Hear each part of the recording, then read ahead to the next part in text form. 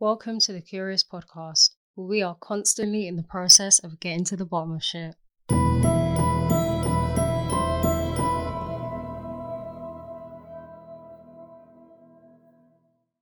By the 2070s, digital babies will become a commonplace and commercial normality for most of society. At least that's what people like Catriona Campbell believe. Catriona is one of the UK's top experts in emerging and disruptive technologies. She is a government advisor and has spoken at some of the world's biggest conferences regarding her specialities in artificial intelligence and human-computer interaction. As stated on her website, Catriona has spent the last 2 decades helping drive research and design in the field. Catriona is responsible for other innovations such as the interactive button on the Sky Remote. If any of you remember that addition, then you will understand how magical that button was as a child. At the time of its creation, it was considered revolutionary, as interactive TV was not a thing. At one time, it was even possible to order pizza through Sky. Yeah. Catriona's talents do not end there, however. Also, a renowned behavioral psychologist, Catriona's studies clearly give her an edge in her current pursuits. Marrying up the virtual and real world to unite them as one force, Catriona feels the two are stronger together. This can be true in some aspects as our real world becomes more virtually dependent. Catriona has become an advisor to companies that are feeling left behind. She has also garnered the attention of companies that would like to optimize further in a more globally competitive market. This is an area that Catriona currently thrives in. In 2022, Catriona published a book that she had spent some time working on, and she was excited to share it with the world. Titled AI by Design, A Plan for Living with Artificial Intelligence, Catriona states that, quote, "Within 50 years, technology will have advanced to such an extent that babies which exist in the metaverse are indistinct from those in the real world," end quote. Catriona uses the term Tamagotchi generation when she talks about these babies. She believes that by the 2070s, most people will actually opt for digital children more so than real ones. According to Catriona, quote, "Based on studies into why couples choose to remain childless, I think it would be reasonable to expect as many as 20% of people choosing to have an AI baby over a real one," end quote. This means Catriona and others in her field have some ways to go in terms of public acceptance. Though she is aware the transition will be slow, Catriona believes this future is inevitable. In a recent conversation with The Guardian, she shares the benefits of a digital child. Quote, "Think of the advantages. Minimal cost and environmental impact, and less worry, though you might want a bit of that programmed in for a more authentic parental experience. Any downsides? Well, you might think if you can turn it on and off, it is more like a dystopian doll than a human who is your own flesh and blood, but that's just old-fashioned," end quote. Isn't that so patronizing? Anyway, many millennials have been vocal about opting out of having their own children because of worries about climate change. I believe this to be a direct result of millennials being taught since school that every human is destroying the planet.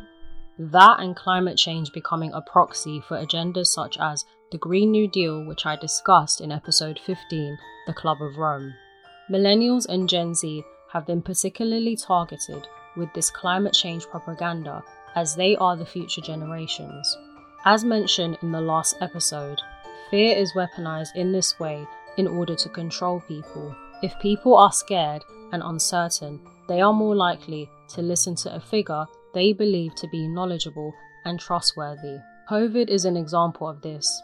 The UK government locked down the entire country for 6 months in March 2020. This was a major lockdown that devastated many. This would not have been possible had the public not been in complete fear and darkness. This is the same fear and darkness that currently hangs over the millennial and Gen Z generations. Many young adults believe that the negative implications for children in the future will be far too great. Quote, "Last month, researchers in the peer-reviewed journal Climatic Change published what they claim is the first empirical study of how overwhelmingly negative expectations of the future climate is affecting reproductive choices. It's the latest in a growing literature suggesting that climate change is affecting the birth rate, but it's also a cautionary tale about just how difficult that relationship is to measure scientifically. Much has been written about climate anxiety among those under 40 who face a world of rising temperature, droughts, and coastal inundation. But little rigorous research has been conducted." End quote. The alarmist and clickbaity headlines send people into a frenzy. Duh. With many consuming their news on social media, misinformation is very easily spread in this way. It's not likely that enough people will read a full article or even research the topic further. Once enough people see a shocking article and it is shared thousands of times, it becomes very difficult to stop digital mob mentality from taking over. Even if there are follow-up articles released to combat misinformation, these are usually ignored or shrugged off because it isn't alarmist or clickbaity enough to grab the attention span of a social media addict. However, I can't call out my demographic without acknowledging that the cost of living has been increasing whilst wages stay stagnant. Millennials on average are poorer and more miserable than Gen Z and Boomers were at their age. Concepts like owning your own home are nearly impossible for most in their 20s and 30s. Now the concept of having your own children is being put into question. So what now? After manufacturing a problem, you then give people a solution.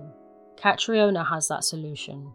Quote, she says by 2070, augmented reality and haptic, touch-sensitive gloves will make the experience potentially lifelike.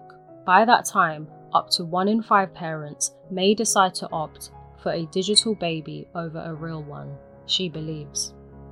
It will create what is being dubbed the Tamagotchi generation, the first cohort of environmentally friendly digital children who will not deplete the planet of any of its natural resources. Instead, they will exist only in the virtual metaverse, a sort of 3D internet where they will grow up in real time and come to life at the touch of a button. End quote. What they're saying is the Tamagotchi generation will be convenient. Except for their subscription fee, there will be no other costs involved in raising them. Catriona believes this will also enable wider birth control rates without stopping people from having children. The thing is, they won't be having their own children because digital children are not real. They're not.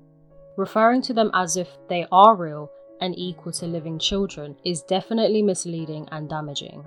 The societal implications could be catastrophic.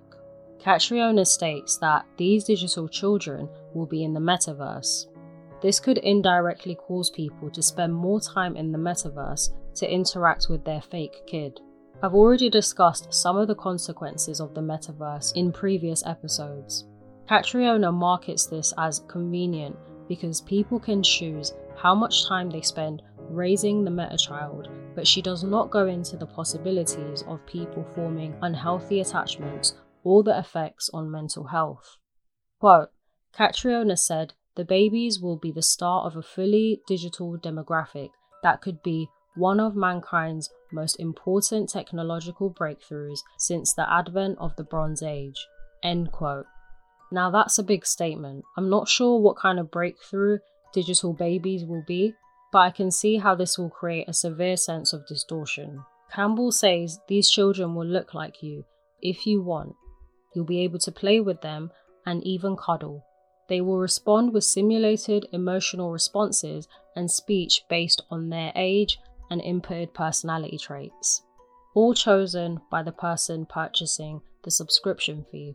You can pause their natural development if you don't want them to grow up, or allow them to grow up in real time like a regular human being. Either way, they're still not real. They're not. Marketing this as normal is very odd because it's anything but. Some may say this is the natural course that humanity would take with such great digital advancements. Just like there is a demand for digital friends, which I'll be covering in a future episode, there may also be a demand for digital children. What if I told you there is only a demand because of widespread loneliness, depression, and high cost of living, including the gradual destruction of the family structure and the unraveling of society? Many of my episodes look into this phenomena that we are seeing in real time. As this storyline continues, there are more wacky and harebrained schemes like this, marketed as some sort of solution to people's problems. Catriona says that digital babies will be indistinct from those living and breathing in the real world. That's interesting, as this is a similar goal to that of Mark Zuckerberg. Upon launching the metaverse, Mark also stated that he wants the metaverse to be so similar to the real world that you will not be able to tell the difference. Why is there such a push for realism to this extent? We are aware that some adults will have trouble distinguishing reality. What happens then? Does it not matter if profits are being made? What about the psychological effects on adults and children that will overexpose themselves to this virtual world? Real touch has been replicated in the metaverse using haptic gloves and bodywear. This too will be available for prospective parents wanting to connect with their digital kids. Quote, augmented reality and haptic touch-sensitive gloves will make the experience potentially lifelike, end quote. Maybe some people think this is amazing, but at what point does it sound normal to don a pair of haptic gloves and a headset to go and hang out with your artificial child? I think this is promoting madness. Most of the public would not be receptive to this, but this is why you condition people to think it's normal. It's a slow process, but it usually happens in a generation or two. For example, the same thing your grandmother found outrageous is now the same thing you and your friends regularly partake in. This could be anything, by the way. This is how each generation becomes more tolerant or open-minded than the last. Sometimes this is beneficial, but lately I believe it to be destructive and divisive. More recent innovations in this field include Baby X. Quote, a team from the Laboratory of Animate Technologies at the Auckland Bioengineering Institute is developing a virtual infant called Baby X. Like a real toddler, it can read and identify symbols, interact and respond appropriately to feedback, and make its pleasure or displeasure known via facial expressions. The purpose of this computer-generated psychobiological simulation is to provide a platform for experimenting with neural systems involved in interactive behavior and learning, end quote. I've linked some video footage for you guys to check out. There's a lot of clips of Baby X, some even dating back to 2015. So I think it's a well and truly established creation that they continue to improve. And I also think that we're late to the party. Well, I am. Baby X functions off of some algorithms that help it to respond just like an authentic human toddler. They even have this setting where Baby X drifts off and starts daydreaming like kids often do, and then the scientists have to get Baby X to refocus. It is eerie that they are trying to replicate authentic behaviors of a toddler. However, watching the videos and seeing it respond is very interesting because they've allowed the system to become autonomous, so even the scientists can't predict how it will react to certain questions or stimuli. There's even a clip where the baby is playing a piano with one of the scientists, obviously through the screen. The team working on Baby X are experimenting with neural systems involved in behavior and learning. Baby X has been set up with an artificial human brain. Everything is supposed to work the same as a human brain, but it's virtual. So even when the baby is praised, for example, it reacts with happiness as if there has just been a dopamine release in its brain. They say it's to see how humans learn, and particularly how toddlers learn, because during that stage of life, the brain has the most elasticity and can soak up ridiculous amounts of information. I mean, that's the stage you learn and understand language and even perfect pitch, which I didn't know until researching this episode. To think that everyone could sing if we all learnt perfect pitch as toddlers is pretty amazing. But these kinds of things are still a combination of nature versus nurture. Scientists could gain key knowledge such as how to replicate the brain elasticity experienced by toddlers but on adults, especially the elderly. I may sound cynical, but it's very rare that technological advancements are made to help us become smarter, faster, and more attuned with ourselves. If this did become a possibility, it would most likely be exclusively for those that can afford whatever price tag that would be attached to something like this.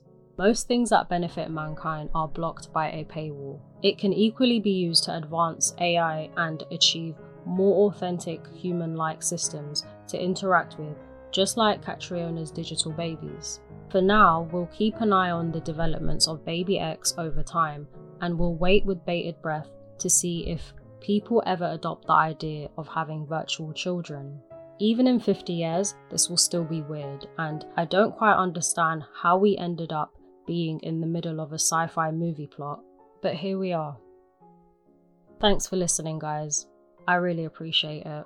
If you're into the strange, morbid, or curious, I'll see you in the next episode. Stay safe, stay curious, for real.